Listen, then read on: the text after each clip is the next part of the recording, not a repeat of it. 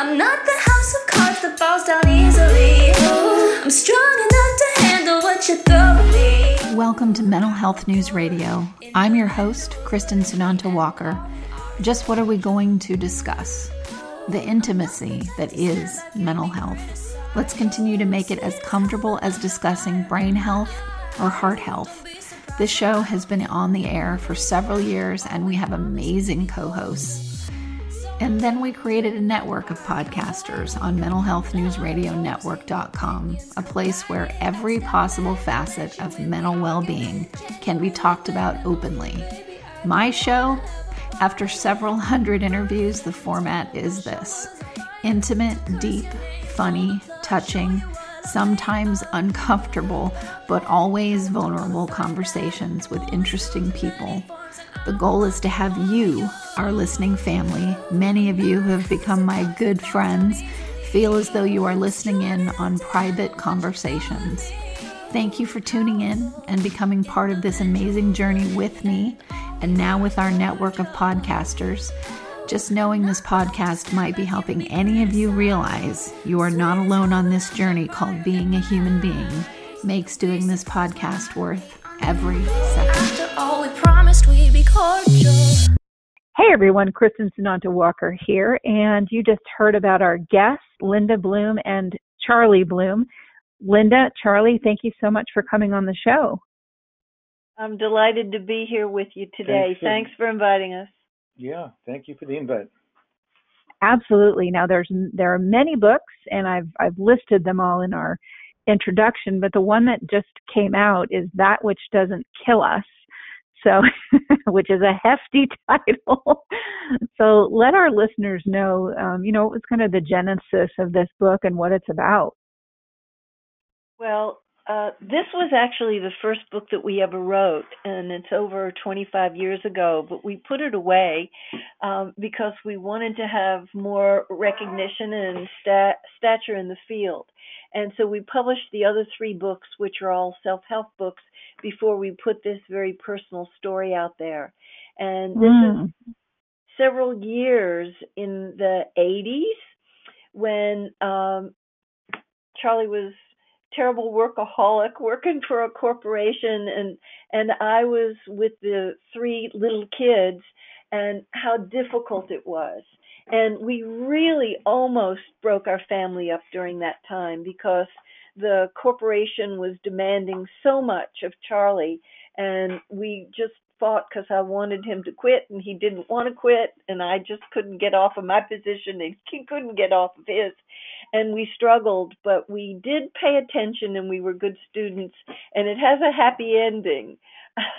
So it's an inspirational story for the reader who takes the time to take a look at it, because there are going to be some ordeals that we're going to need to go through in life, whether they're relationship, financial, professional, with our kids, or health, or whatever it is, and how to be as graceful during that difficult time as possible so that we come through stronger on the other side.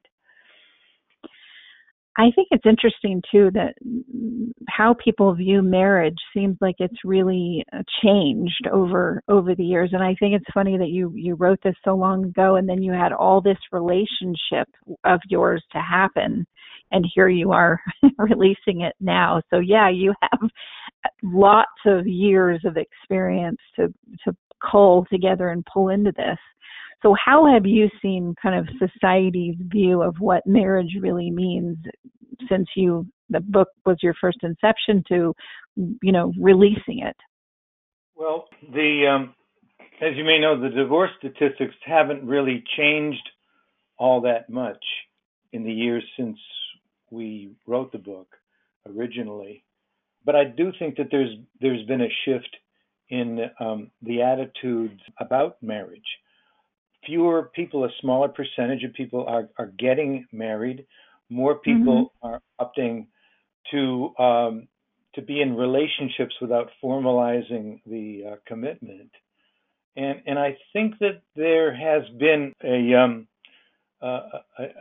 general kind of reconsideration on the part of a lot of people about whether marriage is really necessary in order to create a healthy, sustainable relationship, and even whether or not there's any real value in it. And some people uh, believe that marriage can actually be something that can be a negative factor in people's relationships.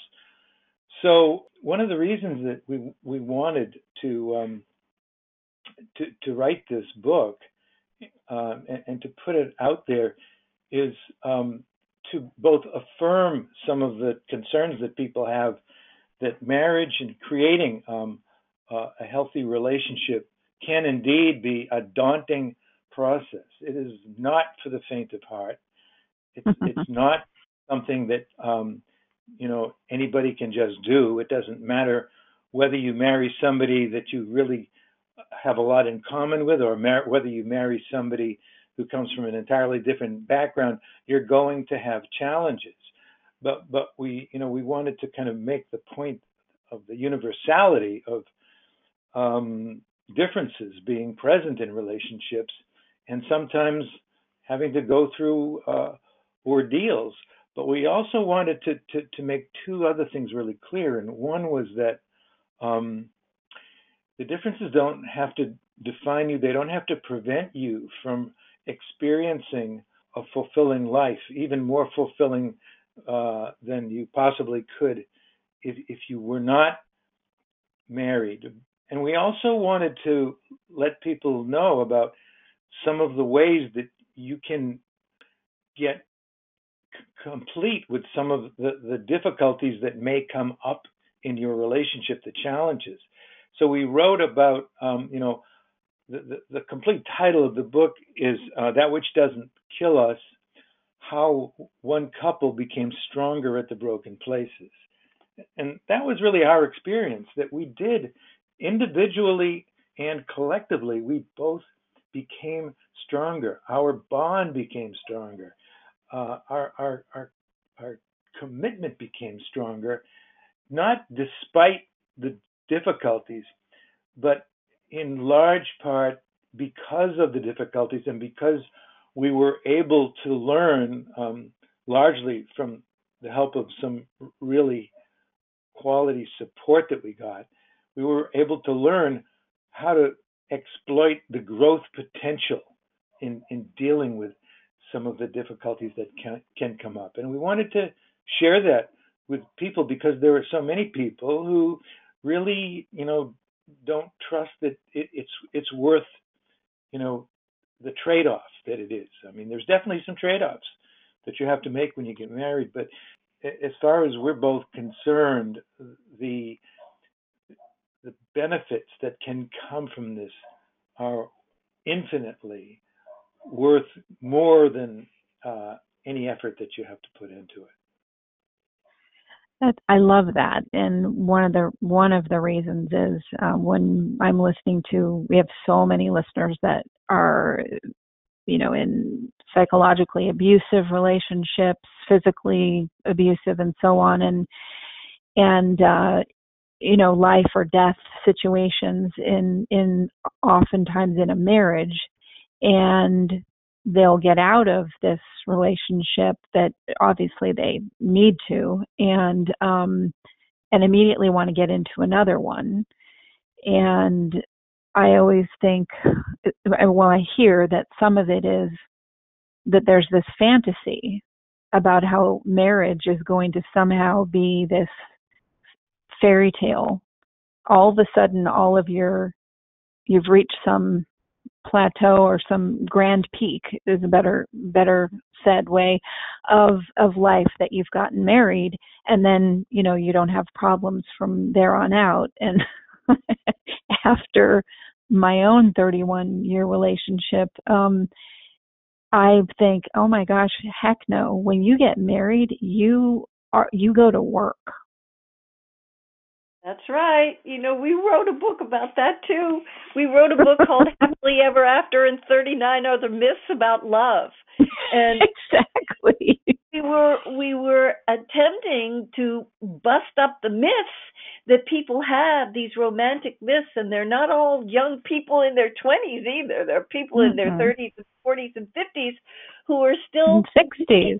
Going to find the right person, the soulmate out there, and they're not going to argue, and they're going to just know everything that they need and meet their needs without having to ask. And, we make the point in the book that you don't have to give up these myths, but you do want to examine them and not just buy into them without taking a good hard look to see how they're working for you. Because when you look at the statistics, the national statistic is 50% of marriages are ending in divorce, but the second marriages, it's even worse than that 60% of those aren't making it. So they still haven't learned some of the basics about how to create a relationship, starting with, it's not about finding the perfect partner. It's about becoming the partner of your dreams. And then rolling up your sleeves and getting to work, and both of you work at cultivating good negotiation skills and good conflict management skills, and really become expert on what your partner is about in this life, and find out what they want and help them to get it. And there's so many components that make up the beautiful mosaic that a good, healthy, wholesome marriage is composed of. Absolutely. So beautifully said, the mosaic. I love that. And it's so true. It's an Olympiad event. It's an Olympic event to get right. to be married. You have to be a relationship athlete. Mm-hmm. And I find that fascinating. That term. That's a great term. I haven't ever heard that, but it really is true. And it really does help if you have been in training, because most people don't come into marriage or committed partnership already fully cooked, already fully right. fit for the challenge. It's all on the job training.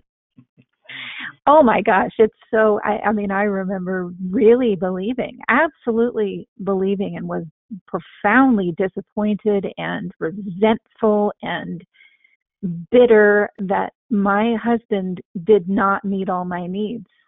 And that was his job. Shocked. I mean, the number of years and the punishment that he got from me for that, belief that was fully supported by society. Oh yeah. A lot of argument about that. We laugh about it now, but it's not so funny when we're caught in those when you're in it. Yeah. And one of the ones that woke me up for years was, if he really loved me, he would know what I needed and then wouldn't have to ask. The myth of mind reading. And I was really convinced that was true. It never even occurred to me to question it. And I knew he loved me some. I just didn't think he loved me very much, because, of course, if he loved me deeply, he would know. And I didn't realize that I was a coward and that I didn't want to get vulnerable and stick my neck out and ask for what I wanted. And it was like magic. I finally busted that myth up for myself. I know, it's so amazing. That's what I mean by a relationship athlete, because that's how hard it is. I mean, when you are conjoined in that way with another human being, you literally are going through, the Iron Man, Iron Woman, journey with another person. And it's not for the faint of heart. So yeah, I tell people, oh my gosh, please, I don't know what it is that you're dating for. Like, can we stop and look at why you're dating? And I'm not saying that there are things wrong with dating. I just think let's examine why you're doing this, and at least come at it from a honest perspective. Otherwise, you're going to walk into yet another partnership that is just going to end in heartbreak, and it doesn't necessarily need to. That's right. But people have this magical thinking that just because we love each other, it's all going to work out. And they don't realize that this is one of the most challenging things that we ever do in our life, is to develop our skill set so that we're eligible for a great relationship, and develop the qualities that are required for a mature, responsible, self-disciplined, courageous adult to be eligible for a great relationship. Yeah, I know. I remember someone saying to me, well, you just deserve so much better. And they'll still, some people will still say that now. And I think, what does that mean? What does that mean, so much better? Because I don't take that as a reflection of my spouse.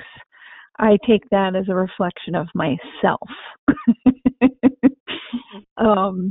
31 years, a child, this partnership forever. We get to work on stuff from 100 years ago because now we can talk about it where we couldn't before. And I think, what could get better than that? Yeah. Yeah. And, that's one of the things that we try to communicate to people that we're working with, particularly those people who have all but given up on the possibility of creating a really exemplary relationship, and they feel like it's just not worth the trouble, and very, very few people, Right. if anybody, has it, and it's just, I'm really better off just cutting my losses and lowering my expectations. I know, no one likes commercials, but seriously, folks, without the help from these organizations, we could not stay on the air. Please give a shout out to zencharts.com. If you're a mental health or addiction treatment center, you'll want to use their EHR. It's gorgeous, and they're just good people. And also MyGenetics, MyGenetx.com, because knowing your genetic code empowers your mental health treatment. And lastly, CopeNotes.com. We love getting positive messages right to our phones every day from Johnny Crowder. He's the lead singer of Prison, a heavy metal band sharing their music about suicide prevention, addiction recovery, and mental health. See, that was painless. Support them as they support us. Back to the show. And so the two things that we really want to leave people with when in our books and when we're working with them on teaching seminars is, yes, you're right. It does take work. It does take effort, particularly in the early stages.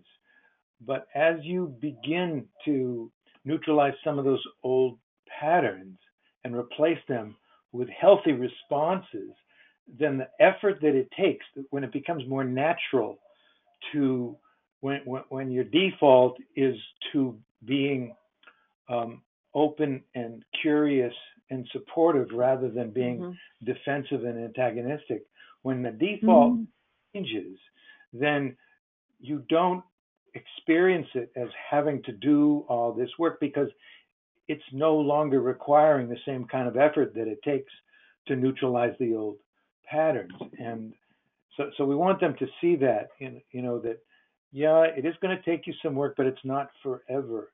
And what you stand to gain, this is the second thing that we want people to understand. What you stand to gain is really infinitely more than you can even imagine right now. The possibilities that are available to people who can take this challenge on consciously and intentionally and support each other in each one doing their own work. What there is to be gained is really even more than what the fairy tales say. It's more than just the ever after. It's about living at a level of well-being in your life that goes beyond what you ever dared to hope for. Yeah, people have really gotten cynical, which I totally understand. and being in the mental health field, I hear so much about the worst case scenarios that sometimes I even think, oh my gosh, do I even know any really happy, healthy couples that really work on their relationship? Do I know that many? I know a few, but so how do you answer that to people that, like you had brought up before, that just feel like, I just give up because it's not going to happen for me. I must be someone that's just supposed to be not, partnered with someone. Well, there's a lot of despair and there's a lot of hopelessness and feeling defeated, having risked in relationship and being disappointed. And so the disillusionment is really rampant. And Charlie and I had been in the field for a long time, interfacing with many troubled couples, bitter, angry, shut down, full of hopelessness and despair. And people would say things to us like, I don't know one happy couple. I don't even believe that it's possible. And I don't know any couples that I would want to have a relationship like them.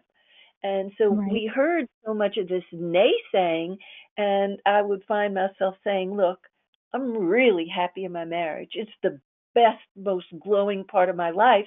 And in fact, I know some couples who are really happy too. They do exist. And so Charlie and I got this idea that we were going to go and interview them. And we interviewed 50 couples that were glowingly happy. It's interesting that you use this relationship athlete metaphor, because I sometimes refer to these people as the gold medalists of marriage. Ah, there we go. We have a whole Olympic theme going here. Yeah, and we interviewed these couples. We only put 27 of the couples in the book, not because they were the happiest ones, but because they illustrated Meg. And there were themes that went through all of the couples. They'd all had adversity of some kind. Some people lost the family fortune. One of the couples was actually homeless for a while. They had health crises and professional crises, and they confessed affairs to us that they recovered from, but they used all that crappy stuff in their life to bloom out of. They used the ordeals as growth opportunities, and they were all hungry learners. And so we let them tell their secrets of success in their own words. And they were a real creative bunch, so that the stories were different, but there were these themes that went through about sealing the container and really making the relationship a priority, and, working out their commitment muscles and learning how to be forgiving and tolerant and accepting and being curious about the differences and why am I attracted to somebody who's so different than I am, and then try to make them more like me. How about if I learn from the differences rather than trying to do the home improvement plan and make them into the, vision of what I think they ought to be so that I'll be happy with them. And they had been together for an average of 31 years. And so these weren't the starry-eyed, just starting out, still mostly in infatuation stage. They had been in the trenches and doing the work. And they had all reached out to get good help in the form of workshops, counseling, individual counseling, couples counseling, sex therapy, all kinds of things, because they knew that they had learning deficits where they hadn't learned some of the important things that they needed to know from their own families, and they had to fill in the gaping holes that were missing to be eligible to have a great relationship. And it was really an enlivening, part of our professional development to see that there really are a lot of happy couples out there, but that they didn't lock into that wonderful relationship. They earned their way in. There you go. Earned your way in. Exactly. Oh my gosh.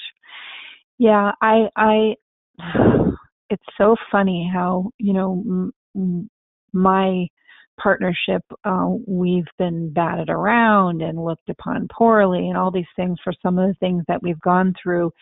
And some of the people that really gave us the most grief are on their third and fourth marriage. And I'm like, we're still here. With plenty. I'm not saying we're better, just we still are locked in and doing our thing and deepening our understanding and continuing to first person you speak to and the last person before you go to bed. So it's all, like you said, it's all that stuff that happened in between. Like, yes, the honeymoon period is wonderful for a lot of people. And then there's the marriage, which is all that work.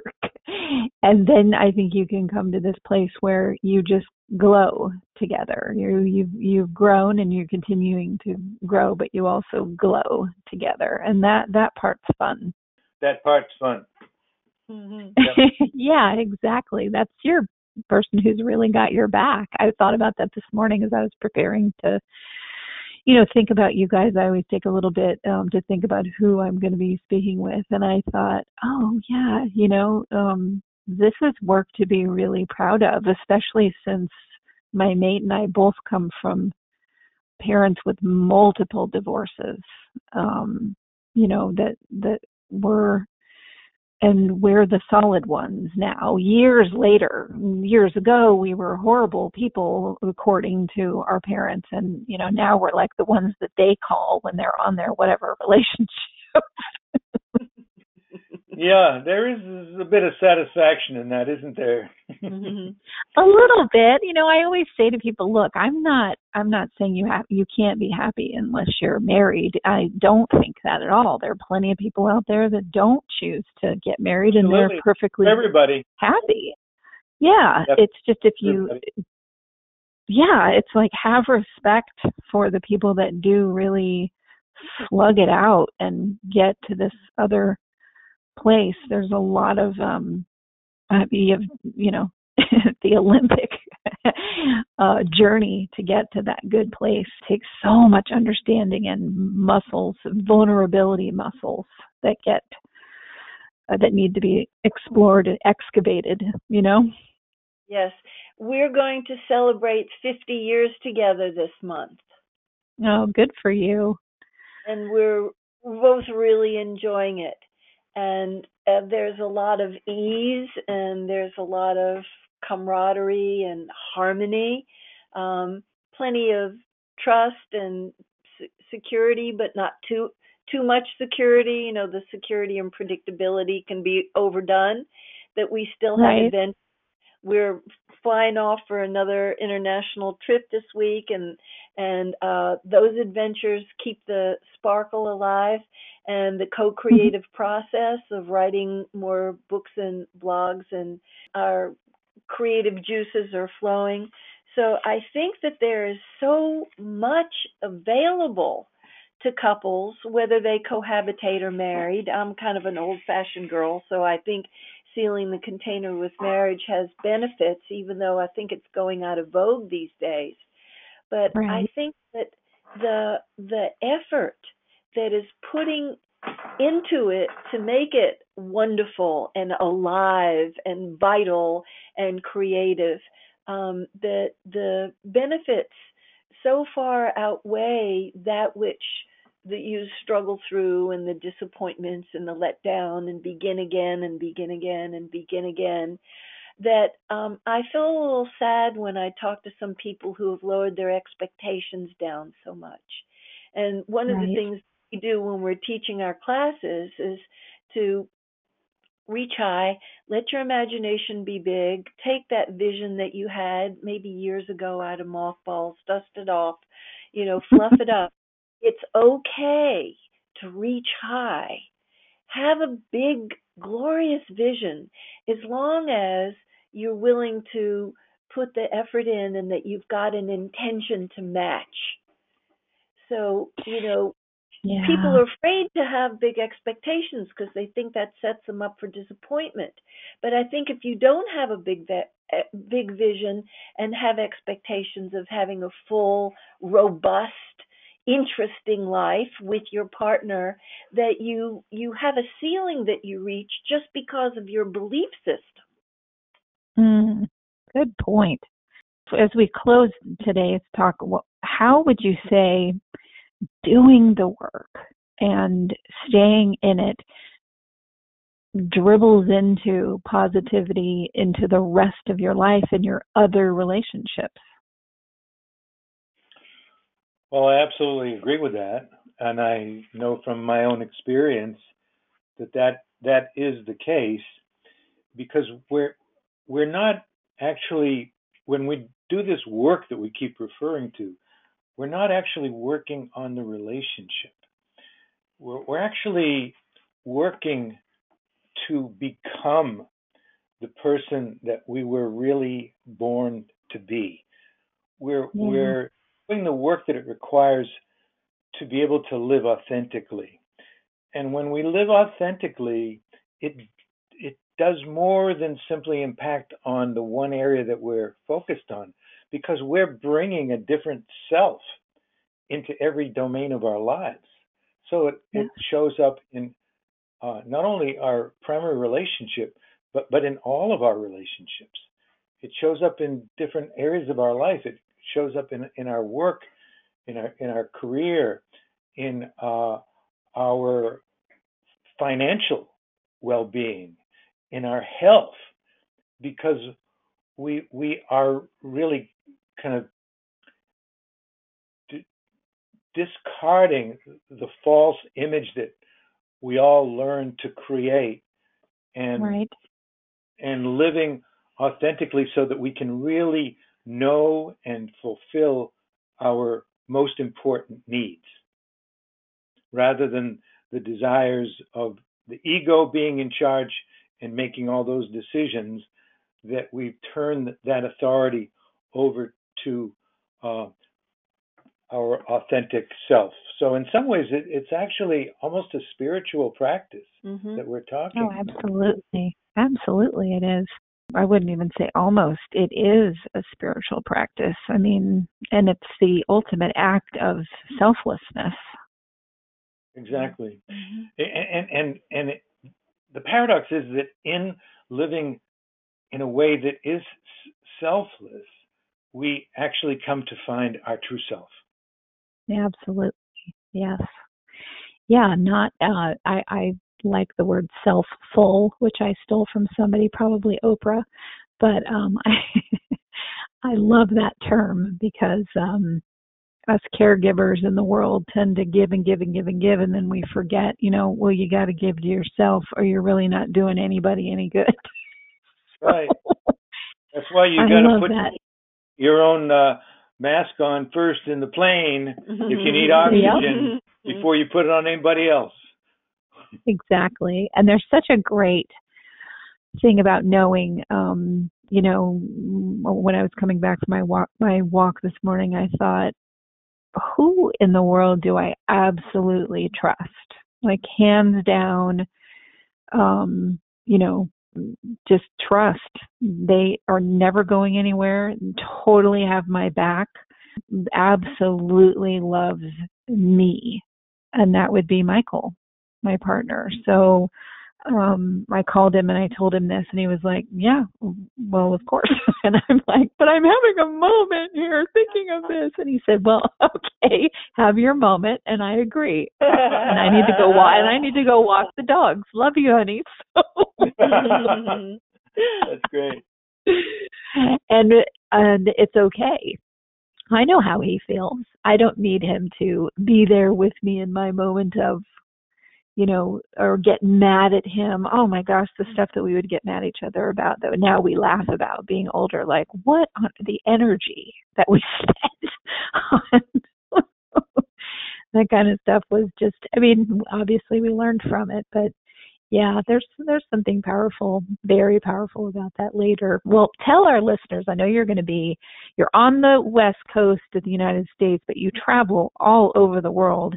And you do something also on the East Coast. So give our listeners an idea of what's coming up for you. Every January, we fly from California to Massachusetts. Has a wonderful growth and learning center called Kripalu, Kripalu, and it's up in the Berkshire Mountains of Massachusetts.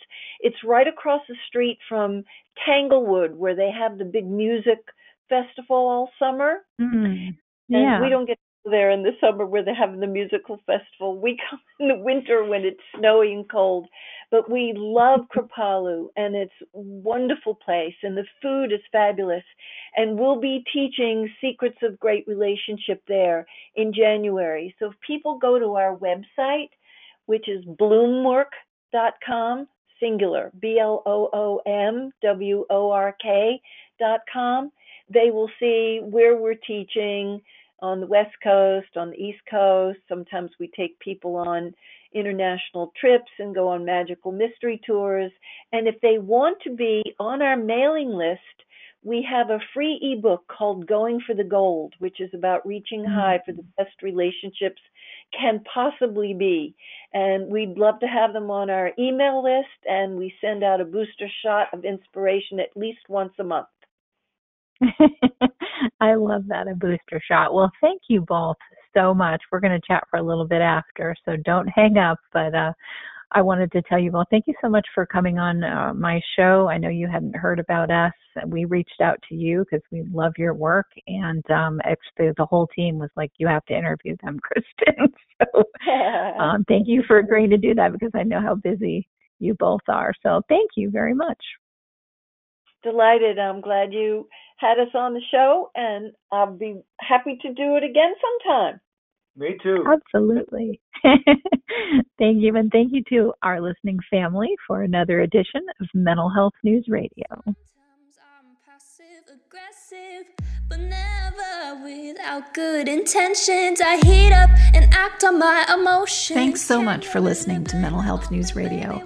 Our podcast can be found on iTunes, Stitcher, and hundreds of other podcast apps, or you can visit our website at mentalhealthnewsradio.com. If you have a question or would like to be a guest, become a podcaster on our network, or join the amazing organizations that help keep us on the air, please email us at info@mhnrnetwork.com. Get ready for that special goodbye from our resident therapy dog, Miles, and a special thanks to Emily Sohn for letting us use her incredible song, Cordial, for our podcast music. Listen to the full song on SoundCloud at emily.sonne. Don't be surprised when I don't hate on you. After all, we promised we'd be cordial. Sometimes in you I can fight it. Good boy.